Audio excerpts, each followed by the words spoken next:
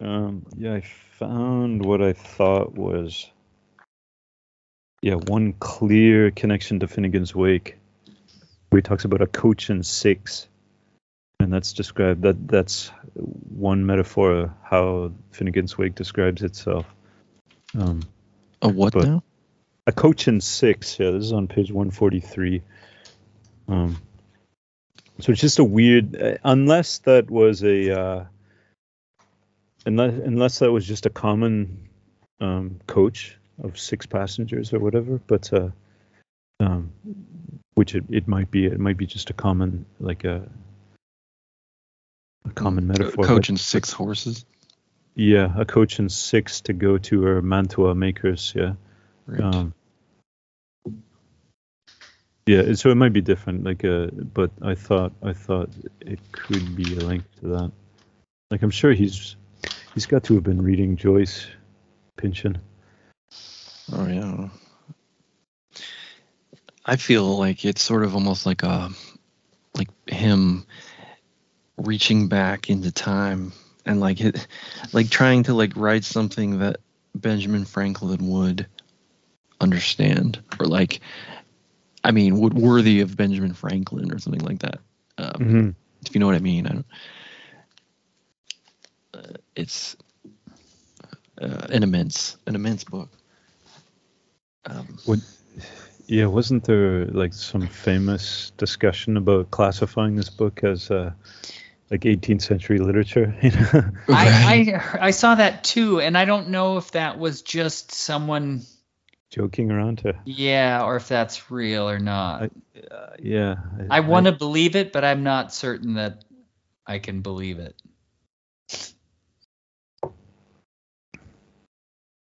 Yeah, 142 is where they talk about. It's interesting. I have practiced its elements from various quarterdecks in all conditions, from close reef to becalmed my zero meridian, not upon Greenwich nor Paris, but a certain Himalayan observatory in Tibet. The book of tables I consult being reduced from observations made there by the celebrated Dr. Zhang, then as now in exile. These are not lunars nor Galileans. I'm not sure what that, nor yet Galileans, but based upon the very slow progress of what is undoubtedly a planet, though no one else has claimed to have seen it near Geminorum. This is like Planet X, or or maybe it's Uranus, or but it's weird. Dr. Zhang, I didn't notice that when I read through it. He appears earlier on in the book. Well, he's interesting in that. Okay, so we didn't talk about the Ghastly Fop series at all. So there's Timothy Talks, and then there's the Ghastly Fop series, and they're kind of happening to the characters in the tale, but then at some point we enter into that tale ourselves. So there is that weird it's like a abduction story.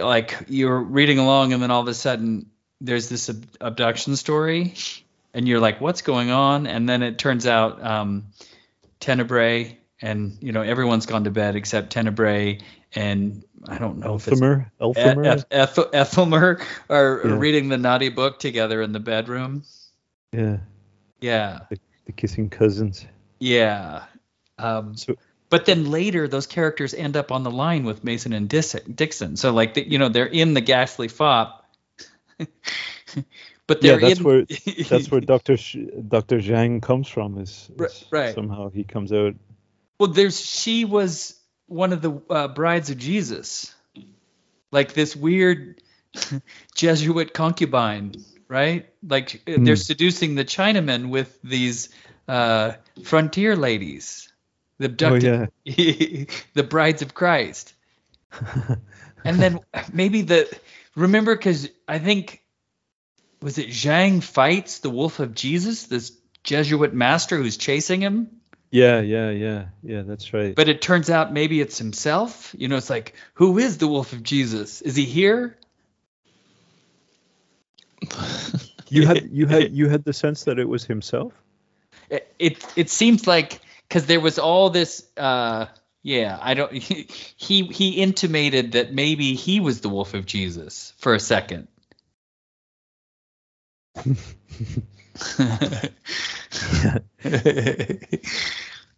I mean, yeah.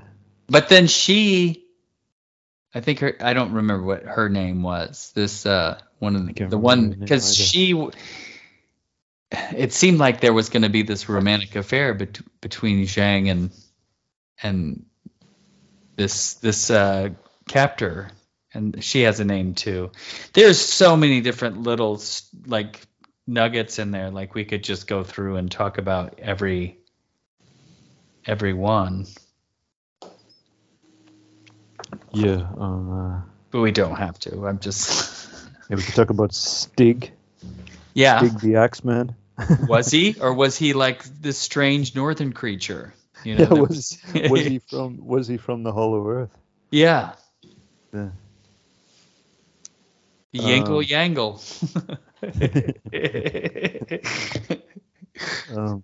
Oh yeah, and then they talk about the Lambton worm, Oh, which is that was a a good real one. story. It's a Yeah. real story too. Like, and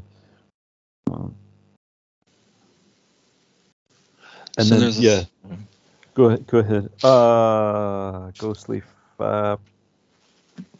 Okay, Which became a weekly by the time, so it was like a serial when the boys were young. Mason's boys. The ending of this book was so good. It just, I don't know. It just ends, and it's like it's so emotional at the end. It feels like, whoa. I mean, that the ending sort of reminds me of Don Quixote too, like that kind of deep melancholy at the end of Don Quixote, where the kind of, where his sort of fantasy is sort of destroyed, at the end, but still something continues on, like. Is it the idea of America? It's the dream where like the fish jump in your arms, and it's always an adventure. Yeah, the magical Indians and Yeah. The 11 days thing. I don't know if we really talked about it. We probably have before, but that there are 11 missing days in September. So that's September 11th. It's it and covers so it. here in this on page 555, they say Mason for a while had presumed it but a matter of confusing dates, which are names, with days, which are real things. Yet for anyone he met born before 52 and alive after it, the missing 11 days arose again and again in conversation, sooner or later characterized as brute absence or a tear through the fabric of life. And the more he wrestled with the question, the more the advantage shifted toward a belief, as he would tell Dixon one day, in a slowly rotating loop, or if you like, vortex of 11 days tangent to the linear path of what we imagine as ordinary time, but excluded from it and repeating itself without end. The same 11 days over and over. That's what they're saying? Yeah. Why then, as it is a periodic rotation, so must it carry, mustn't it, a vis centrifuga that might, with some ingenuity, be detected, perhaps by finding in the realm of time where the loop tries either to increase or decrease its circumference and hence the apparent length of each day in it? Dixon, everything rotates. So a vorticist, so it's like the Vallis loop, Yeah. But the 11 days in September are a tear through the fabric of life, and I just have to wonder if those two things are connected, like September 11th and ritual and the crossing over of time, which kind of is all what Mark Leclerc's whole trip was about regarding 9/11. I heard, and it comes in Bleeding Edge as well, right? Like Yeah. that's what that book is about too. True. Yeah. So I heard something really, I don't know, I didn't research it, but it's interesting. So this submersible just imploded underwater. The Titan. What a story. Yeah. But apparently when James Cameron was going to the Titanic for the first time in his own submersible, Yeah. he did it on 9/11. Right. He came back up and 9/11 had happened. And Bill Paxton, it's on video. Bill Paxton is telling him what's going on. Is that true? Yeah. Is that in his name is Paxton, like the Paxton Boys? Yeah. Yeah. No, but why would Bill Paxton be with him? So, because Titanic, the movie, came out in 97, same year as this book. 96. I think it was 96. 97. It was sure? December 97, yeah. No way. Let's look that up. It I was believe ya. because I saw it when I was in Bangkok, living in Bangkok. So Nice. Did any of you see it in 3D recently? oh, No. It was actually awesome. It was 97. Crikey. see, Yeah, I was James wondering- Cameron's such a weirdo, but anyway, yeah. He really is. Like his obsessions are bizarre, but he's interesting. He makes interesting stuff, but I don't know if it's good, but it's interesting. So Alex, have you looked into the? I was just wondering about this. The days sinking of the Titanic to the beginning of World War One, right? Compared to the sinking of the Titan, and blah blah blah. What comes up? You know, like that. You mean like upcoming war? Yeah, like if it's the same amount of time, like so it was 1912, right? 1912 it sank. Yeah, So is 15, that 2 1912. years? yeah. So it's a couple of years. Yeah. You're talking about do you want? I mean, how do you define when it starts? Like, Well, World War One starts at it's dated, right? Like there's a okay, so July 28th, 1914, Austria-Hungary declares war on Serbia. yeah. It's I got it. September 2020. So yeah, okay, so it's 119 weeks, 11/9. Huh. And 1 day. But actually, I want to go from when was Franz Ferdinand Murdered. assassinated? Fascinated. That was before. That was the night before. 6/28/14, month before. So okay, that's gonna be different. But you're trying to forecast like Well, ahead. who knows? I hope not. But yeah, it's hard to say. Like if maybe World War III has already started. You know, like Well, it's- so Yeah, it's been if we're going on a thinking while. about solar or astrological importance, it feels like there's this X being there's 2 eclipses coming up in really quick fashion. So there's an annular and a solar eclipse that's happening like in 23 and 24. Yeah, the Great American Eclipse, that stuff. Yeah, Yeah. it crosses over. Like we had it in 2017, and then the next one's coming up in 2024, and there's a point at which their pathways like cross. in the Yes. United But States. isn't this also like the Pluto return for the states as well? Isn't that? Yeah, that peaked in like this February, I think, or maybe it's coming up. I can't remember. Right. But absolutely, yeah, we're in the middle. And then of it. and then that happened during the revolution too, right? Yes. Well, I guess it did. That's the birth of America, right? Like, We so- didn't mention that, but he definitely was winking that this was the 60s, in this book. Like it was the 60s, like it was this revolutionary time. 1760s. Yeah. Oh, Yeah. interesting. And because like there was a section where there was a breakout and Tenebrae was playing the newest musical craze, and it was in B flat minor or something. And then Pynchon was making jokes, like there was rock and roll, because it was like ocean going music or something, and the boys said surf music. Oh yeah. Yeah. But like he was definitely there was a lot of gags too. Like there was a Star Trek reference, like a live long and prosperous. Oh, live long and prosperous. Yeah. Yeah. And then like you were saying, the ketchup and the pizza was Yeah. like these kind of anachronistic things that were fun. Oh, and then how Thomas Jefferson steals The Pursuit of Happiness from Dixon. He coins that from Dixon. Oh. Yeah, that's interesting though. It is the 60s as well. Uh-huh. Well, it was the revolution, revolutionary time period. Yeah, you can tell that's always where Pynchon's mind is at, right? Like those are his formative years. Yeah, it's hard to escape your formative years. He's an old hippie. Yeah. Oh yeah, I think I don't know if I. A late beat maybe. Right, yeah. I saw this tweet where someone was showing where. Yeah, I did take it where he wrote one of the books he wrote. It's like, it looked like the place where Inherent Vice took place, but apparently that's where he wrote Gravity's Rainbow. And it's like, what? That doesn't make sense.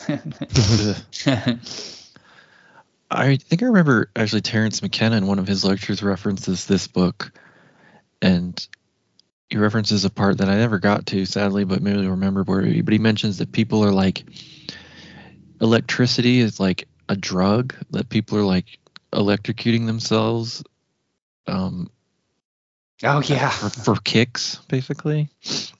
Dixon does that. Yeah. Yeah, Dixon does that. Yeah, that's okay. Right. Yeah. With Franklin, right? Franklin. Yeah. Line of fops, all grab hands, line of fops. Nice. So they it's like the kite thing, or like they string up a kite and then they all get okay. Interesting. So like last time I was telling Zenor that I listened to Zanoni, and it was like the worst audiobook I've ever listened to. Oh yeah, I heard a bit of it on YouTube. It was terrible. Yeah. But this one was very good. Like this was a very good, well done audiobook. The guy really did a nice job with the voices. And so I've done this before, but it definitely, some of these books that are really conversational, it's almost like cheating when he does some of the work for you. And like, so some of those contractions that you have to get used to with your eyes, Sonor, I don't, if you listen to it, it's just the word. I don't see how it's written. I mean, but it's too bad. Like that's a huge part of it. Well, it is. It is. Like, so there's an artistry with the actual way that it's written. Like House of Leaves was that way too. Yeah. Like even Dixon always trailing with like three dots and like a sort of an ellipsis and then a question mark at the end, just to sort of indicate his accent. Like he's always sort of up talking or something, like the weird Geordie accent at the end. Yeah.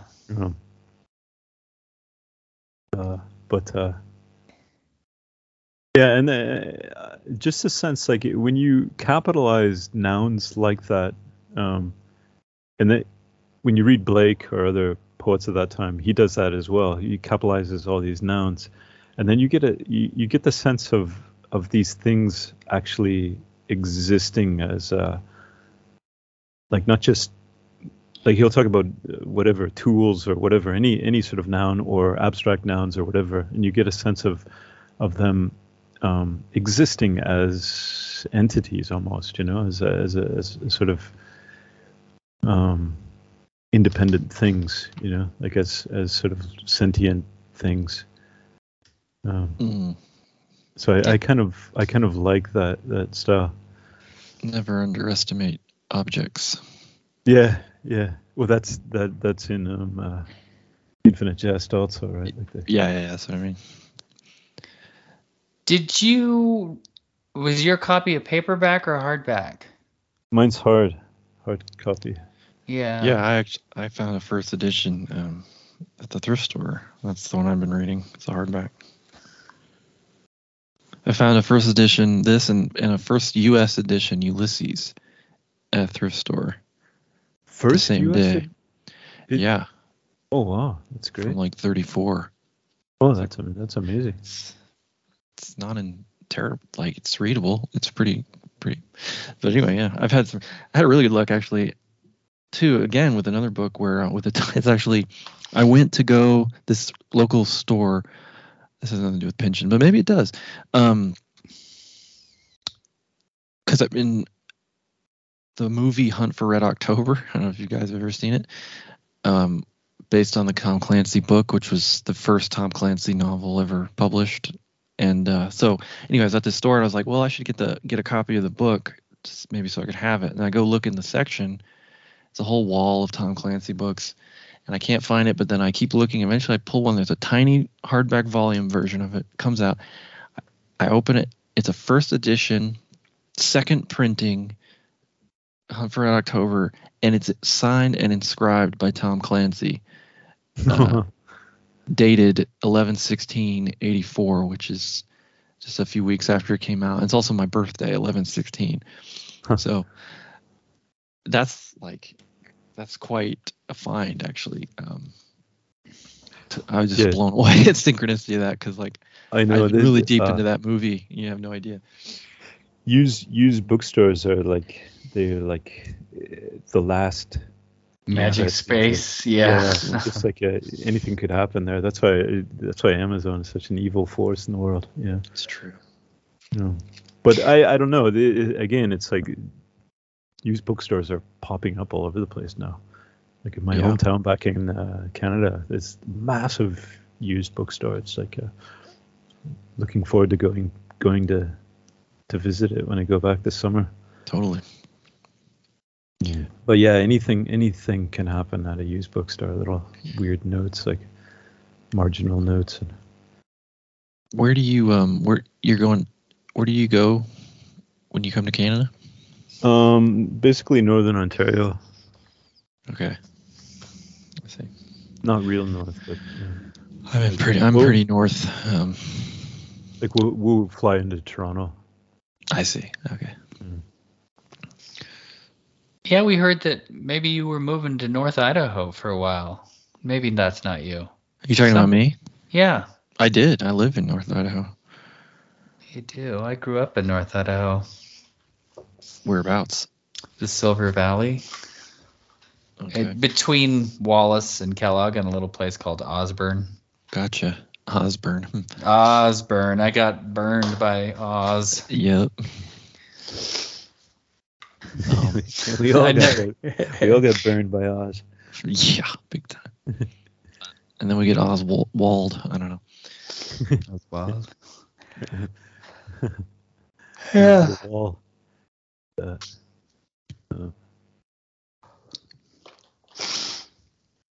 Yeah, I don't know. Is there anything big that we missed? I'm sure there is. Yeah. Well, so I'm surprised there's not more, I don't know, scholarly writing about this one. There is some. Yeah, I was surprised too. Yeah, it's only like one big book put out about it. It's like that I could find. I've seen, a couple, but one is just about it, and the other one is just about like Pynchon's whole body of work. Mm-hmm. Yeah. As usual, people don't.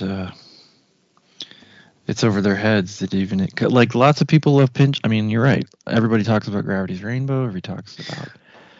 But I remember it in the bookstore, like going to Barnes and Noble and holding it and looking at it and wondering about it because it was so big. Like this is the same time that I'm buying David Foster Wallace. And I'm sorry that I'm going to the Barnes and Noble, but that was what I did back then. Of course, yeah. Borders.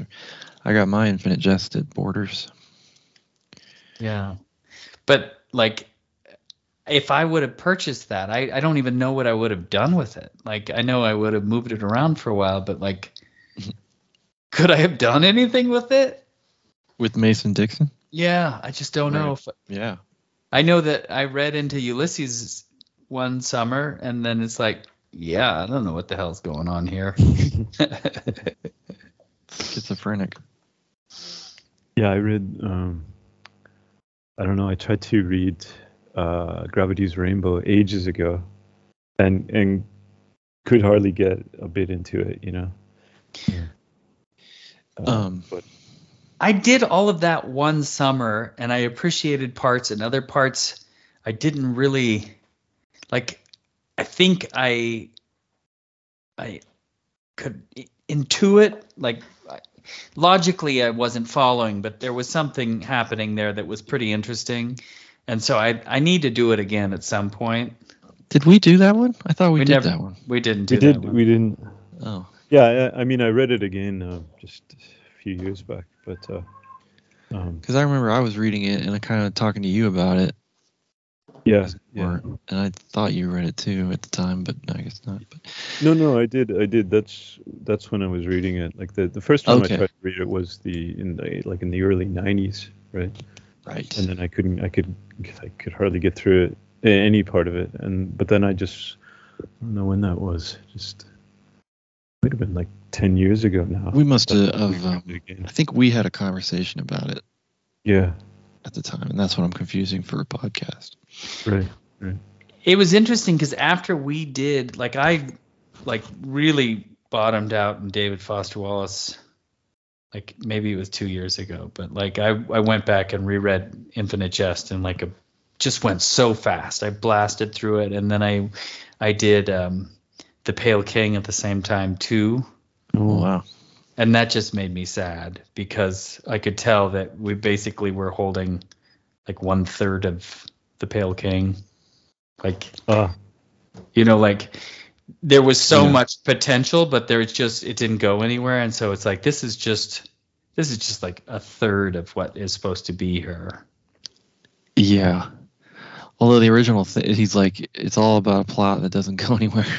That's sort of true to his thing. But I picked up, they put a version out of just chapter 22, which is the long one about the guy and his dad who dies in the subway, gets hit by a train, and it's like a novella, and that's one of his best pieces of writing.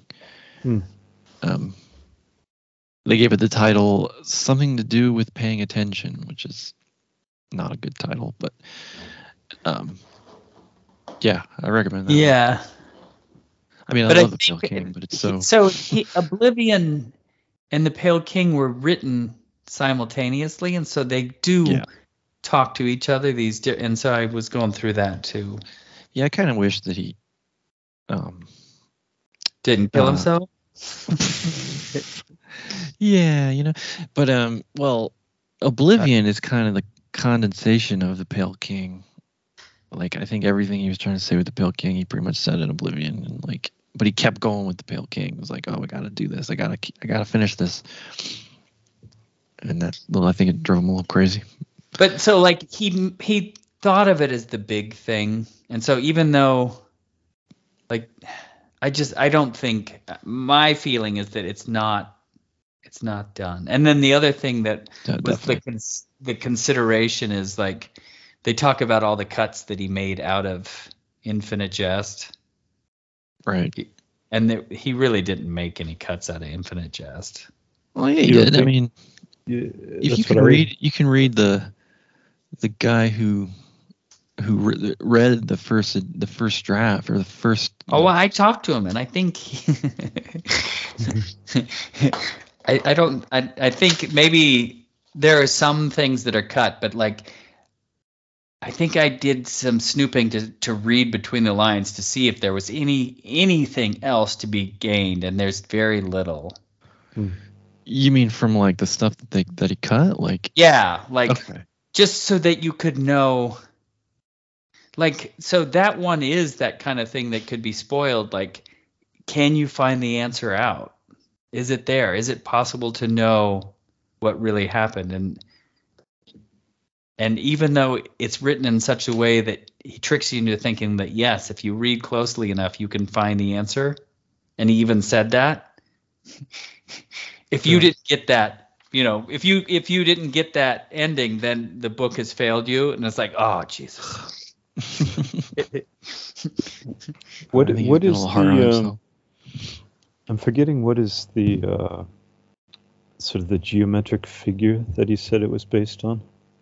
The yeah. Sierpinski gasket. Yeah. Sierpinski's gasket. Which has anyone actually explained how that fits into the text? Like, Is it a fractal thing? The It's a Sierpinski? triangular fractal pattern of Yeah. triangles. I don't know.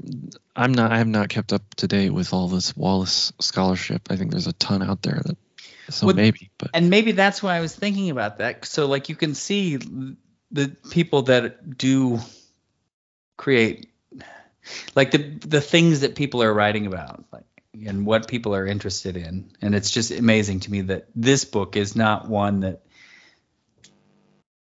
that people have discovered necessarily. Like I'm seeing people still reading Gravity's Rainbow. And, it's hip. It's cool. It's yeah.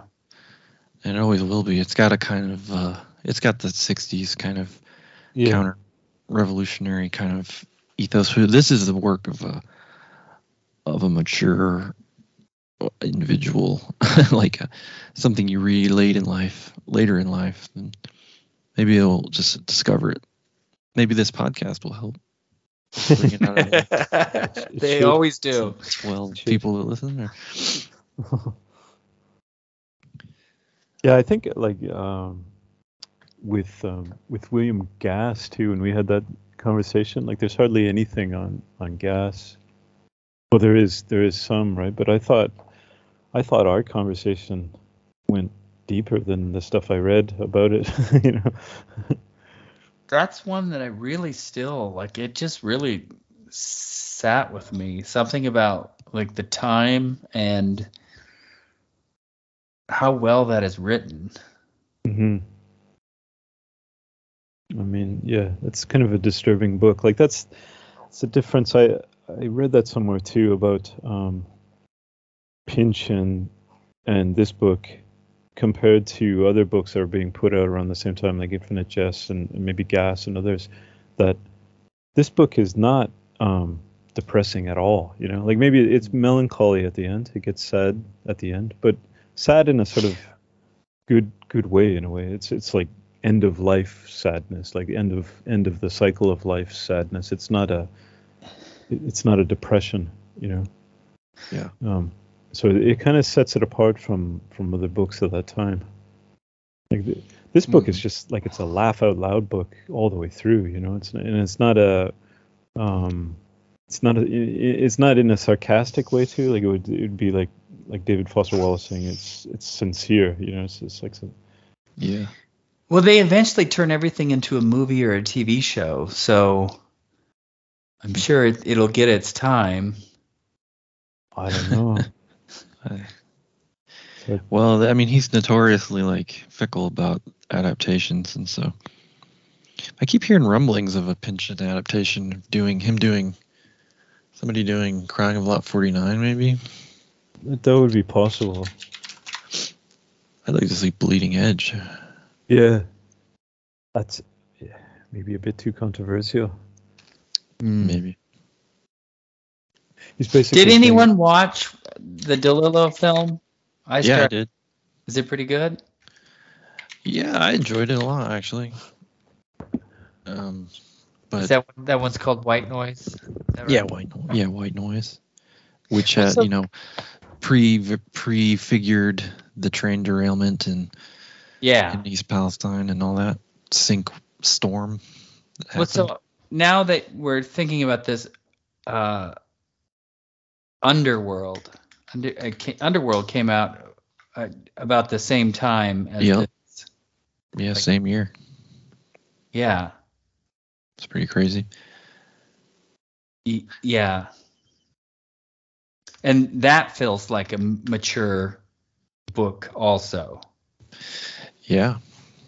They're pretty much of the same generation, and it seems like they both published their master works the same time, basically. Yeah. Because everything since then, well, I guess against the day, but everything DeLillo's done since then has been kind of slight in comparison. Let's see. Okay, so this is what? January 2003. That's not right. Let's go to this hardback and look at that. June. No, that's not right either. Oh, Vineland. So there was a story that Paul Thomas Anderson might be trying to do Vineland. I'm going to have to give Vineland another shot. So, like, after we did Overstory, I was still wanting to read about trees. And so I thought, well, maybe Vineland is what I should read. But it was too zany for me at the time. It was like so zany. Yeah. Like with the names and the kind of thing the character was doing. It was more like Inherent Vice than, and maybe the 49, Lot 49. Right. But yeah, this one kind of encompasses all those facets of his style. It does. It's zany but sweet and heartfelt. But it contends with some really important and disturbing things. Yeah. The fundamental workings of the modern world are examined and mapped in a way. Well, our own sins, we're having it. So that's interesting because that by the end, Mason and Dixon aren't American, but they're not British anymore. So that, they're talking about extending their visto over the water and creating, I think Snore snuck off. I'm here. Oh. They were extending their visto over the water and creating their own new place. Right. With inns and taverns springing up. Cyberspace. And they were actually going to make money for a change. Yeah, inns and taverns springing up on the Atlantic Ocean. Like just little buoys that they would set up in sort of island communities going across. Well, and they didn't need the longitudes anymore because they would have the system of lanterns that the ships could navigate this transatlantic highway, basically. It's cyberspace. It's that's the new frontier, I guess. Well, they already talk about the Jesuit network, the Jesuit telescope, the Jesuit telegraph, yeah. Telegraph, right? And they were somehow utilizing the Northern Lights, yeah, to send information, which. I know that the Jesuits had like a really good letter writing network. Well, this is all.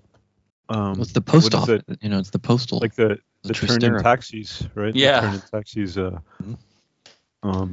And it's basically the same. Like turn-in taxis, I think, is Catholic, Jesuit-based too. I'll look that up, but it was out of Austria. Right.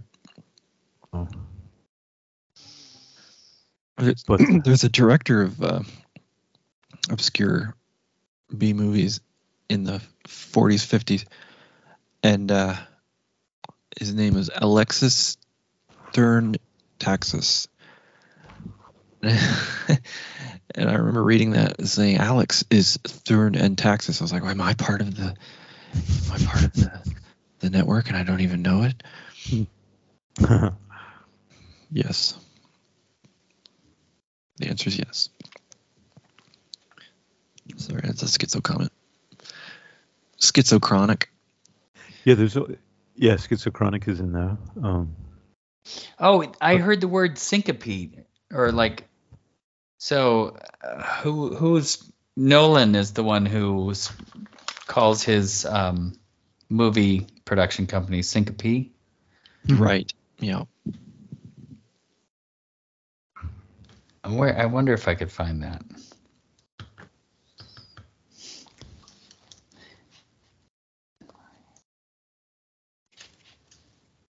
Have have you ever read any Jerzy Kosinski? No, All right. I don't. Yeah. What's the name? How do you spell it? Kosinski, and then Jerzy is Jerzy. He's like a Polish writer. Wrote The Painted Bird and Being There, which was made into a movie with Peter Sellers, and a bunch of other stuff. Kind of a controversial figure because he was like kind of a con man of sorts, and was alternately accused of working for the CIA and being a plagiarist and propagandist, and so then he wound up killing himself in a bathtub supposedly. Huh. But I just started kind of getting into his books, and they're very interesting. The Painted Bird is quite a thing. I think Yeats has a weird novel that's really hard to find called The Painted Bird. Really? Yeah, I've seen this actually, or something like that. The Painted.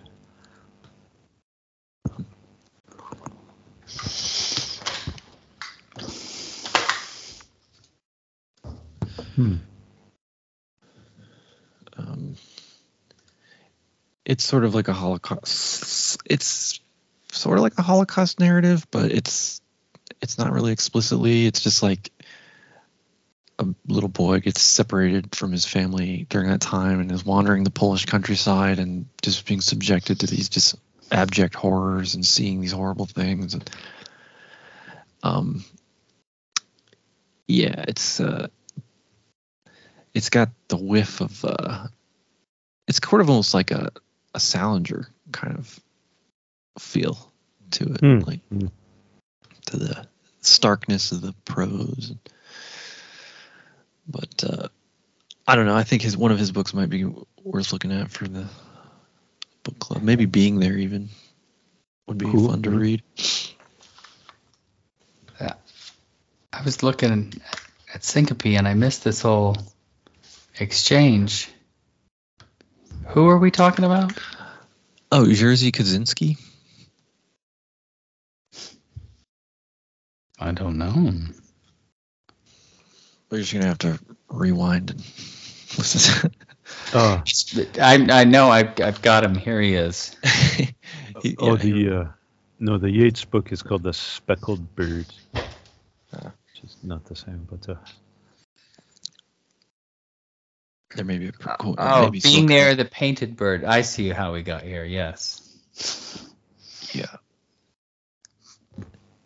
Like I watched this documentary about him which was aired like after he died, and it's like all of a sudden there's Zbigniew Brzezinski. You know that guy?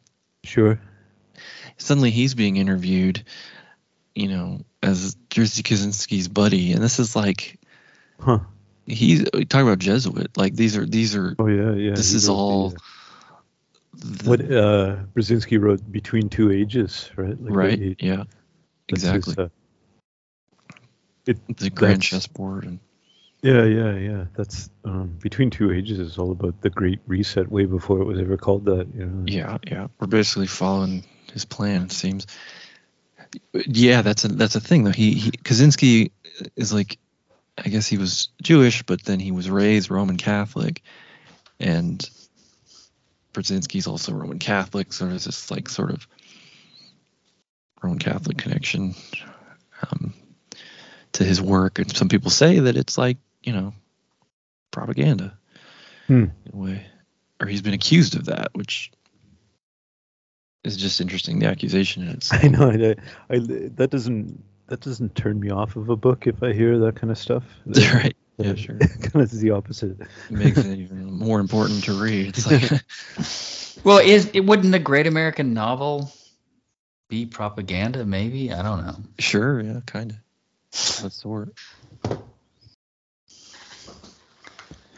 Um, so Alex, what do you think of Kennedy? Speaking of controversial Catholics, Robert F. Kennedy yeah, Jr. Junior, yeah, Oh yeah, I mean I love the guy. I've been a big fan of his for a while. I think it's awesome.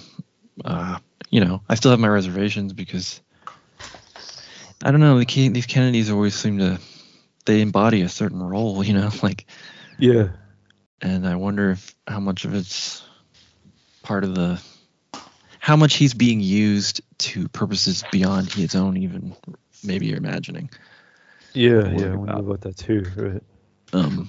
But I mean, if the presidency debate came down to Kennedy and Trump, like that would be amazing. I don't know. I mean, yeah, there'd be so much more acceptable in debate. I Like can't the even the sort of imagine these two. range of debate would be so much more widened. Yeah. It's Well, like I mean, there couldn't be more different in terms of the way they communicate. Like mhm. Kennedy's just like full of facts, and studies and citations, and Trump is he just pulls everything out of his ass, even though Yeah, you know yeah, most of it's usually true. I mean, it's usually on point, but it doesn't sound very good. He's more like a minister where he can just Yeah, talk it's like true. like someone who talks for a stand-up comedian or Gemini, someone who could just. Trump the Gemini. I guess that's why Manly P. Hall, was so good. It's because he could just go in front of a room of people and then talk about Atlantis for, hours. right. Yeah, for sure. Yeah. Not a skill I I'm blessed I with. kind of wonder about Cornel West entering the race. Like Hmm. what's the point? Like I don't know. I like him. I've always liked Cornel West. I continue to like him, but I wonder like what role is he playing? It's kind of like Hmm. it's like left interference um, to Kennedy. Yeah, Yeah, like well, didn't he announced before Kennedy did? I think. Like, I don't think so. He just yeah. recently announced on Russell Brand's show, right? Like he Oh, okay. was, yeah. Probably just for his own, you know, building his own mythos. I don't like he. I don't know if he would have to do that. Like he's kind of making weird, well, not weird attacks, like legitimate attacks on Kennedy, like Kennedy's position Oh, is he? on Israel, for example, right? Which is, Okay. I think that's a He's legitimate. criticizing for his. Yeah, me too. But He's so but clearly he's bended but the he's not knee. he's not criticizing Biden for the same thing. It's like Yeah. why not attack Biden more? It's like a I mean, there's a contingent of the left who do seem to irrationally hate the Kennedys and take every opportunity to kind of say, well, they're not that great. Kennedy, JFK wasn't really anti-war or whatever, and kind of dissembling from the whole point of like who killed him, why, mhm, mhm. etc. So yeah, maybe West is one of these types that just I don't know. I don't know. Like it's hard to tell at this point what's his role in this, but it's too bad. Like it'd be interesting to have both of them together. Like true. it's kind of like RFK and MLK coming together. That'd be cool. Yeah, I mean that could Um, work. VP Cornel West. yeah, but it doesn't seem like. I think Kennedy would be open to that. Maybe, Sure, yeah, probably. but it doesn't seem like on the other side. There's also a part of me that thinks Kennedy is because there's still a part of me that has faith that Trump is like the white knight, that I'm like way beyond that, man. QAnon and is trust the plan, all that shit. So I'm like, okay, but Kennedy comes in the race. It's like, but I love him, so he's going to divide a spoiler for Trump and actually cause it to go to Biden or whoever. But I don't know. Maybe not. Yeah, I don't know. I've never had that kind of faith in Trump, so I don't Yeah, know. I know. I don't apologize for it, but maybe I should. But like, I'm like looking at all this like crypto K kind of numerological data surrounding Trump, and it's sort of like in the Matrix when Neo sees the Oracle or whatever, when he has the power to like see through the coding, and they're like glowing, like these yellow, golden, glowing energy beams. It's like that's what I see when I look at Trump. It's like there's something off about this guy, like something different. This is like a Benjamin Franklin kind of guy that just comes in from out of nowhere. Whereas Kennedy is more down to earth, I guess. Yeah. But Kennedy's the man, really. I mean, yeah, I remember him even. We were trying to stop clear-cut logging in Vancouver Island, right, in the 90s, and he was involved in that, So yeah, mm. He's like a real environmentalist, right? Yeah, kind of don't really exist anymore. I mean, yeah, he didn't get totally sidetracked by the kind of global warming mono issue, Yep. Carbon neutral. Yeah. Carbon credit taxes and stuff. Yeah. Yeah, he's always been quick to call that stuff out. And he calls himself free market too, which is interesting. Like he makes that distinction between free market and capitalism, which I think people on the left should catch on to that, Definitely. Because that's part of their tradition as well, It's kind of a neglected side of it, but totally.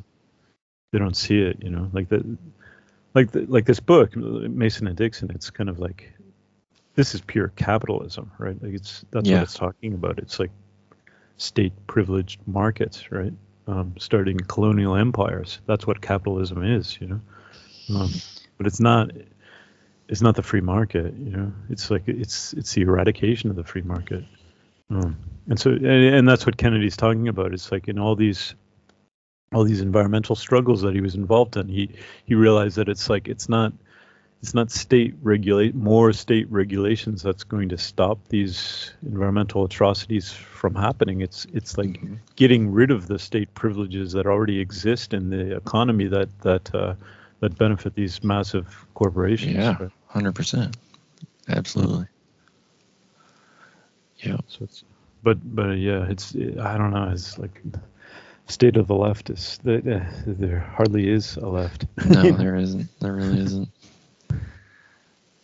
It's getting bad out there. That's what I thought, is that whatever Kennedy does, I was hoping that he would kind of change the discourse on the left. Right? Exactly. I think he is. I mean, he's definitely trying. Yeah. But I don't know. They'll find a way to sideswipe him somehow. Like I think that's why he's so wary of talking any shit about Israel, because he's going to get Corbyned. They're just going to turn him into Jeremy Corbyn automatic or disqualification McKinney or whatever. It's like right. He's an anti-Semite or like. But they might get him, like, I don't know. They might do that with trans or whatever. Like a. Yeah.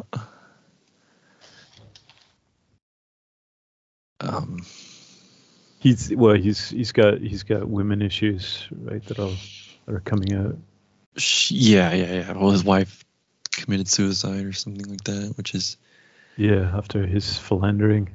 But... Right. The Kennedys, they're Kennedys, That's what we love them. Yeah. Meanwhile, people from Europe or Part whatever, of the fun. what? Why do you care about this? It's like exactly. Americans are still puritanical. Is Doug still there? I'm still here. Yeah. Okay.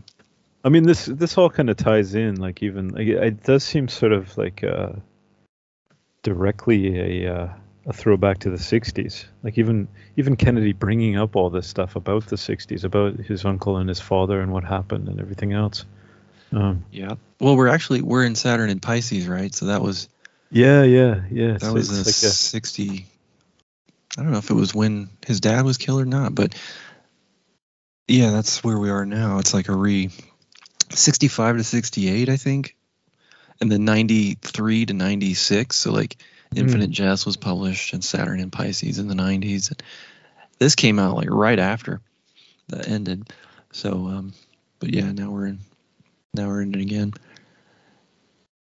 yeah, Uh, that's and this whole that submarine whole stuff. Saturn return cycle, right? Yep. The submarine thing is so Saturn in Pisces. It's like Pisces is the water. It's like the Titan, yeah, the Titan is Titan. Saturn. Like he's Exactly. the top Titan, right? Oh wow, Right. that's great. Literally perfect. implode. Yeah. It's insane, isn't it? It's a Mason Dixon moment, where Yeah. everything comes together and you see the transit. Yeah. Oh, this is another thing I was going to talk about, the transit, right? Like the idea of the sandwich, like the Earl of Yeah, I was going to Sandwich. say the sandwich, the running Yeah. joke of the quote sandwich. Yeah, and so the whole book is a sandwich between the transits, right? Mm. Which is a midpoint, is a apparent thesis or whatever we call it. Like, Yeah. And and then the line, the Mason and Dixon line, is the line across the sun, right? The transit.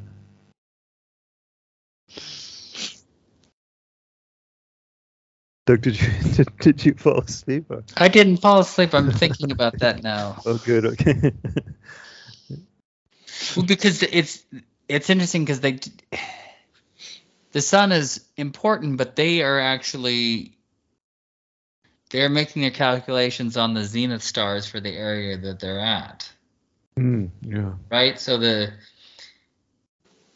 And then we got a lot of that technology in the book itself. So they're dealing in chains, and the chains stretch out, and they have to, recalibrate the chains so they're not too long. But then, if you remember Darby and Cope, who are kind of like the like the alternate Mason and Dixon. Oh yeah. They try to they imitate. They were imposters for some of Right. the places, but then they had their own system about keeping each other honest as far as like messing up. Like they pass knots back and forth or something. Oh yeah. But like they hope that one of them messes up because they forget the scheme that they're actually working with. Both of them do. Yeah, but like the idea of the plumb lines, like there's a lot of things going on that I could kind of visualize, but not really. Like it would be interesting. I don't know, maybe it wouldn't be that interesting, but like the zenith sector is straight up in the air and they lie on their back. Yeah. And Yeah. they're trying to, when the arc changes like over the line, so they're tracking these things, and that's how and then they do their math during the day. So it's like it's fascinating. It seems super romantic, but I'm sure it's just work. Yeah. I guess it would like it. I'm just thinking about it more too. It's like the line from east to west is the path of the sun, right? Yeah. And then they're always returning east, and then but when they do that, checking again, recalibrating, and then going back west. But they're going back in time sometimes. It seems like. Yeah. Like moving west is the future. Mm-hmm. And then like when they would go back, they would stay with the Harlans, that farm, a lot. And then I feel like they took some of the Harlans on the line and the wife stayed behind. Like that farmer was with him for the whole thing. But then when they weren't working, like one would go north and one would go south, and they would have different adventures separately, like in New York and Atlanta, was it? No, he didn't go that far south. What was it? I don't Savannah? No.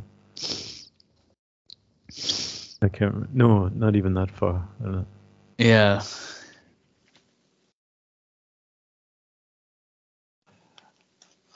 I'm getting pretty tired, y'all. I'm probably gonna head out. So before we head out, let's.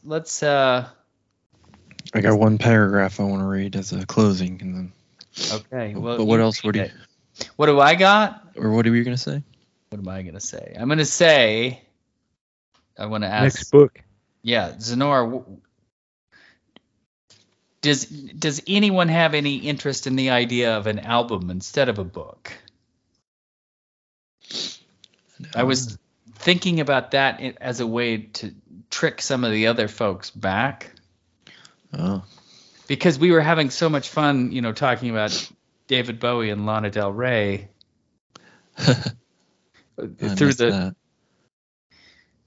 We did about 4 Always Records where we were exploring some things, and it was a fun little moment. But it could be interesting to treat an album as like a piece of literature that you would spend that much time with and try and. I've never been able to do it very well, but that'd be interesting. Could do a pairing, like a book and an album. Well, I would ultimately do that. Like, right. I would read around the album, both like nonfiction and then maybe even fiction. I see. Like if we did the White Album, I would definitely read Joan Didion's The White Album at the same time. Mm-hmm. Because it's the same time period, and yeah. Sure. But Sonora, what? It's up to you guys. Now. Are you feeling anything? No. Well, like I asked about Warlock, right? Right. Which is the. That's the one that Dennis wanted to do, and I brought it up since then too. Trying to get him back. Did you ever read Warlock, Alex? No, but I know of it. Yeah. It's supposed to be really good. Like I've heard other people besides Pynchon talking about how good it is. Yeah. And it's kind of it's not set that far back. Like it's set maybe in the 1800s or something. Yeah. No, the town was called Warlock. That's why it's called Tombstone. Warlock. Yeah, Tombstone, Arizona, during the 1880s. I could definitely do it, but if Alex was feeling something, I haven't even been here, so I don't want to. I mean, it's not as. I thought it was a shorter book, but it's actually like 470 pages. Yeah, it's pretty thick, but shorter than this. Well, the books I was thinking about right after, so like if my head is still in Mason Dixon, like there's something really captivating about the first part at sea, and so like Moby Dick was kind of calling out a little bit. Master and Commander is a good film. I was actually watching that, and I meant to. So Pynchon mentions like one of the sailors is named Patrick O'Brien, and he's a good yarn spinner. That's funny. And I think he's the one who wrote Master and Commander. Yeah, he is. Yeah. That's funny. Yeah. Have you ever read The Anatomy of Melancholy, Snore? No, yeah, that's something I've been thinking a lot about too. That book. I don't have that, but it's like I don't know. It's a big one too, though, it's influenced a lot of people. Yeah, like it's not really a novel, right? Like, but But it would be interesting. But it's too bad it's not half as big as it is, because I think it's like giant. Yeah. But it would be something crazy that I would be willing to attempt if we were ever feeling that masochistic, I guess. Yeah, that might be a spring book when I have lots of time off. But then I don't know why I was feeling like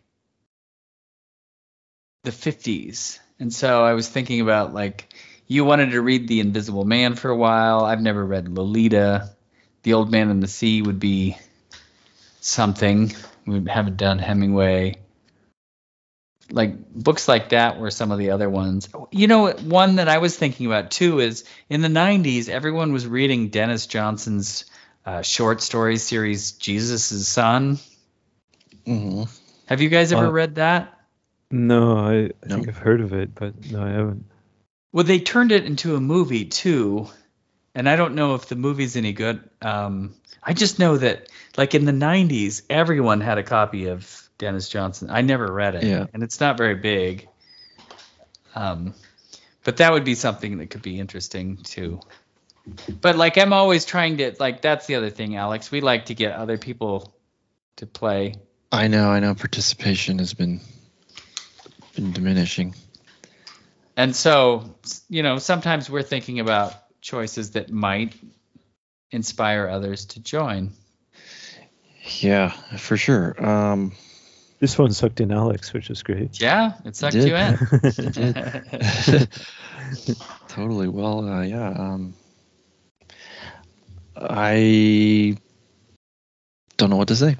Well, I'm just asking you, you know, from like no ulterior motives here. Like, what are you inspired to read right now? Anything? Yeah. My problem is thinking it off. I've got a whole stack of books sitting next to me. Let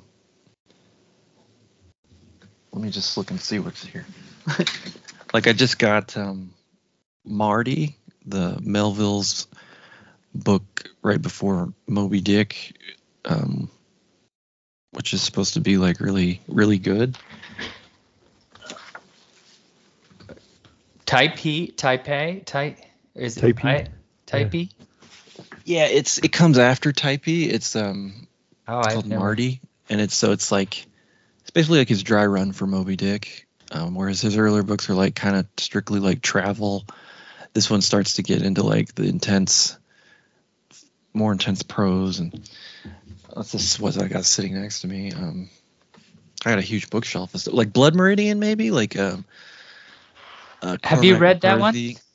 It's another one that I started a long time ago, never really finished. Well, so that's the McCarthy that I've been hearing the most. Then there's also Sutri, which is kind of like his that's secret. The one that you wanted. That's the one that you wanted to read. But I think so. That's when he still has like elements of the Faulknerian. Yeah. And then by Blood Meridian, I think he really turns into his own weird self. Yeah, the Harold Bloom raved about Blood Meridian. It's one of the... Yeah, it's pretty well acknowledged as a great work. Mean, I wouldn't say that, like, the one that All the Pretty Horses is the like what made him famous, though. Right. Well, then The Road made him like really super famous. Yeah. Right. Yeah. Well, but even before that, No Country for Old Men. Like he had an early career and a late career. It's just amazing. He's like Aerosmith, you know? Totally. Because, like, I've read actually quite a bit of him, but it's like so sporadic and over the years. But I would totally be down for Blood Meridian if you were wanting to sign on to that. What about you, Zenor? I'd have to get a copy of it, which it's a fairly short one, mercifully. I'd almost bet that I could find it at that huge bookstore that I talked about in my hometown. Are you going to your hometown? Yeah, I'll be there in beginning of August. Okay. Yeah, you. But that's funny that you would suggested Warlock and then we would do Blood Meridian because it's like. I mean, we could do more Warlock too. I don't know. I mean, have you got a copy? I don't have a copy of Warlock. I could get one though. You do. Yeah, it's sitting right here. I haven't read it. I forget when I got this, but. I mean, if you wanted to make like a pinch on Leap, Warlock would be appropriate because, he blurbed it or whatever. But Blood Meridian is topical because Cormac McCarthy just died, so. Yeah. And that, people are reading Cormac McCarthy right now. Movie of that one eventually. Like, Warlock, and we read Farina in the book club, right? Did we read? No, we didn't. Oh, we didn't. Okay, we sort of read around it, right? Yeah, I read it. I think. Anyways, I forget. I think Dennis probably read it too. Maybe it was me and Dennis. So he explains. Farina explains that Warlock, he and Pynchon, who are really the same person. Yeah, it could be. They thought they had this whole sort of Warlock, almost like a secret society when they're back in university together. Right. They started talking in the same style as Warlock, which is what kind of reminded me of it with Mason and Dixon. It could be that's one of the reasons why he decided to write in that kind of old dialect, because it seems like Warlock has the same anachronistic style or something. Maybe he and Farina are Mason and Dixon. Yeah. So this would be interesting in the so it's published in the 50s, but it's thinking about Tombstone, Arizona, in the late 19th century, 1880s.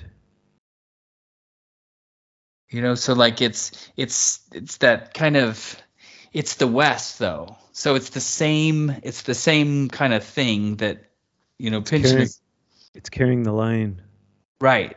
West. It's the underpinning of what's coming. And Blood Meridian, if I'm not mistaken, is sort of like about the death of the West and how it's become all corrupted and Texas-Mexico border in the 1850s.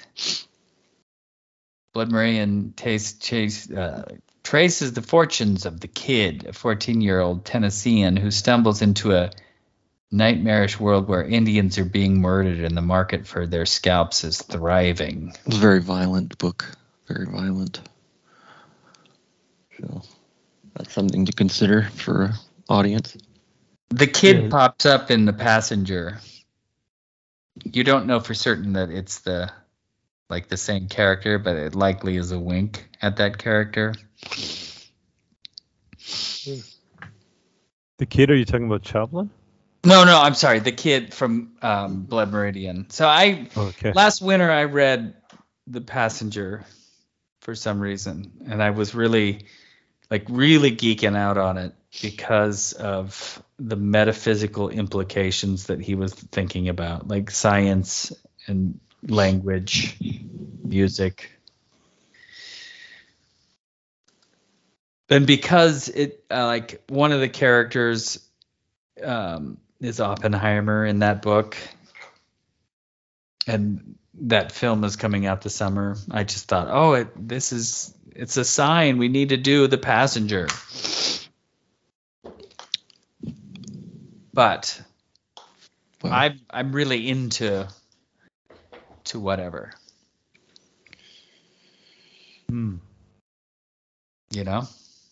Sure. So maybe how about we'll see what you find in August.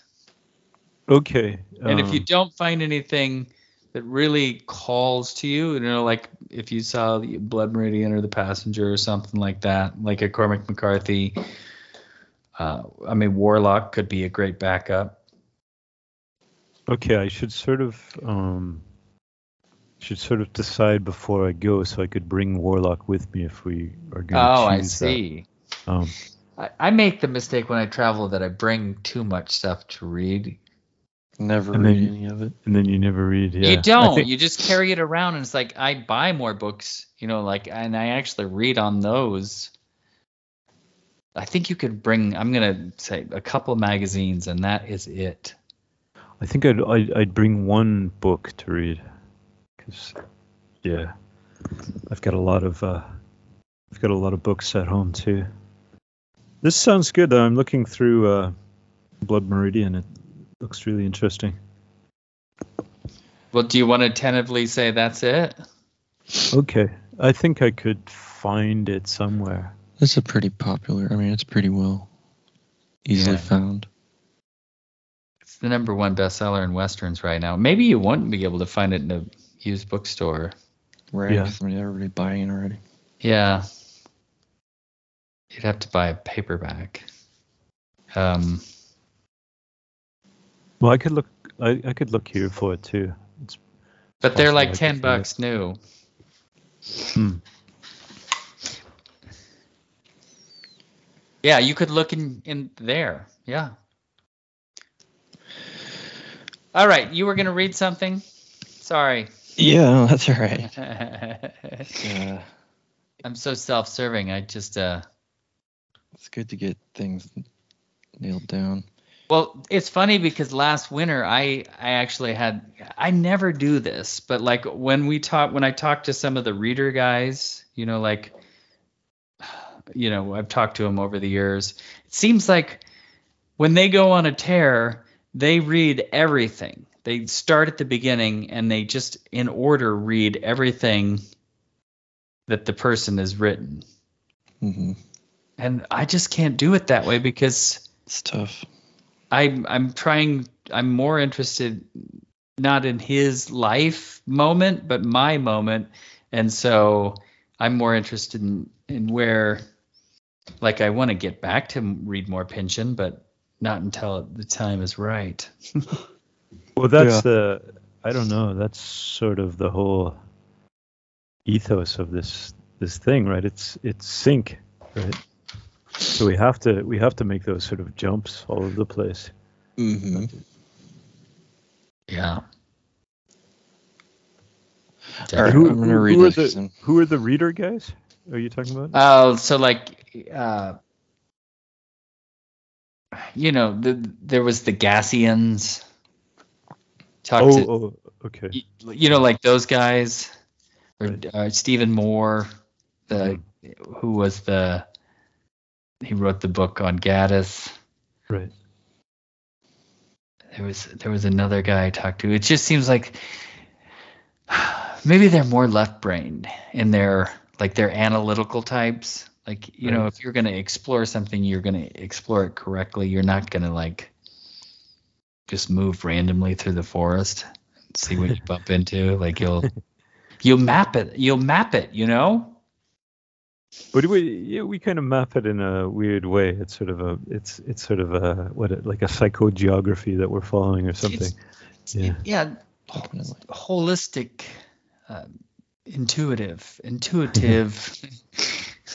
Like we get to where we need to be, but it's done with our hearts and not our minds.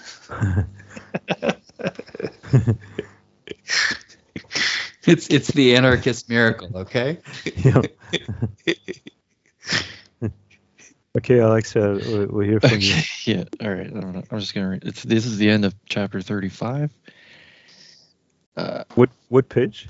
360 and 361. Okay. I'll read a few paragraphs here. Grote, one of the farmers whose land adjoins the Redzingers, has long coveted their farm, and furthermore believes that both farms are located in Maryland. Under Maryland law, he knows he may get a warrant to resurvey his land, and in the process include any vacant land it happens to adjoin. The property line will be allowed to stretch about and engross it. By virtue of the resurvey, it will become his.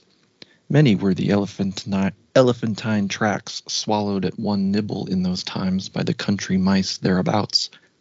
Land defined as vacant includes land once settled, but now in escheat, meaning gone back to the proprietor, usually for non-payment of taxes. Louise has been paying the quit rents to Pennsylvania, but Grote, contending that she dwells in Maryland and owes more back taxes there than she can ever pay, believes the land is escheatable. I am no attorney, I try to console her, but his case sounds doubtful. If he goes ahead, warns Mr. Edgewise, obtains a warrant, pays the caution money, has title, then it's his, if no one can prove the land isn't escheatable. All now fall to arguing about land jobbery, the discussion growing at times spirited and personal. Everyone in the coach, it seems, has suddenly become a Philadelphia lawyer. Why, Mrs. Edgewise demands to know, must this subject rouse quite so much passion? The purveyor of delusion confers upon his wife a certain expression or twist of fizz, I dare say as old as Holy Scripture, a lengthy range of sentiment, all compressed into a single melancholic swing of the eyes. From some personal stowage he produces another flask, containing not the spruce beer ubiquitous in these parts, but that favored stupefacient of the jumped-up tradesman, French claret, and without offering it to anyone else, including his wife, begins to drink. It goes back, he might have begun, to the second day of creation, when God made the firmament and divided the waters which were under the firmament from the waters which were above the firmament. Thus the first boundary line. All else after that, in all history, is but subdivision. What machine is it, young Cherry Coke later bade himself good night, that bears us along so relentlessly? We go rattling through another day, another year, as through an empty town without a name in the midnight. We have but memories of some pause at the pleasure spas of our younger day, the maidens, the cards, the claret. We seek to extend our stay, but now a silent functionary in dark livery indicates it is time to reboard the coach and resume the journey. Long before the destination, moreover, shall this machine come abruptly to a stop. Gathered dense with fear, shall we open the door to confer with the driver, to discover that there is no driver, no horses, only the machine, fading as we stand, in a prairie of desperate immensity. I'm Jeremiah Dixon. Yeah, I'm a Geordie boy. Glass of wine with you, sir, and the ladies I enjoy. All Durham and Northumberland is measured up by my own. It was my fate from birth to make my mark upon the earth.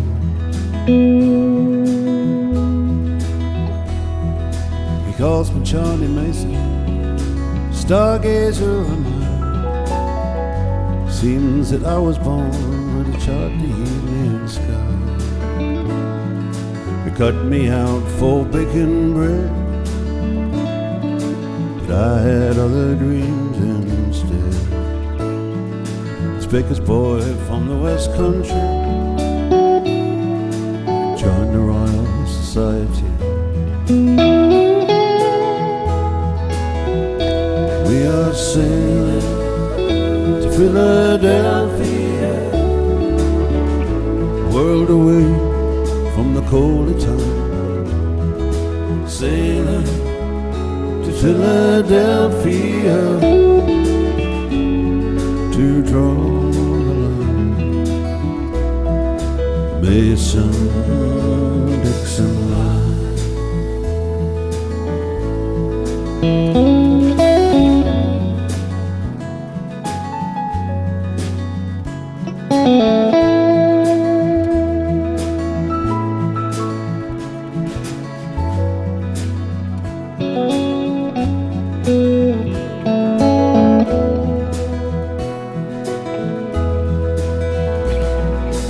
Good surveyor Dixon, swear you'll make me mad. The West are gonna kill us both, you gullible Geordie lad.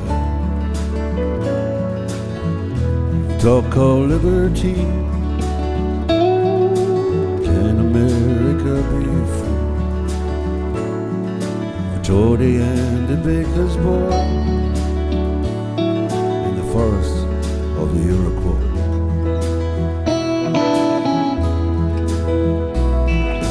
Hold your head up, Mason. It's America lies there. Morning tide has raised the capes of Delaware. Come up and feel the sun. A new morning has begun. Another day will make it clear why your stars should guide us here. We are sailing to Philadelphia, a world away from the cold late time. Sailing to Philadelphia to draw a line.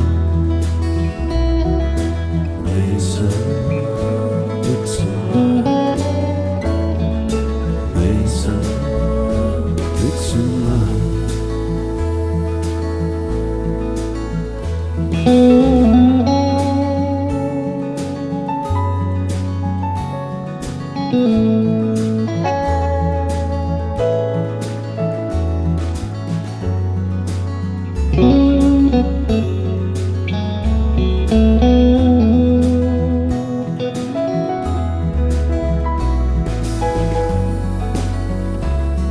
Mm-hmm.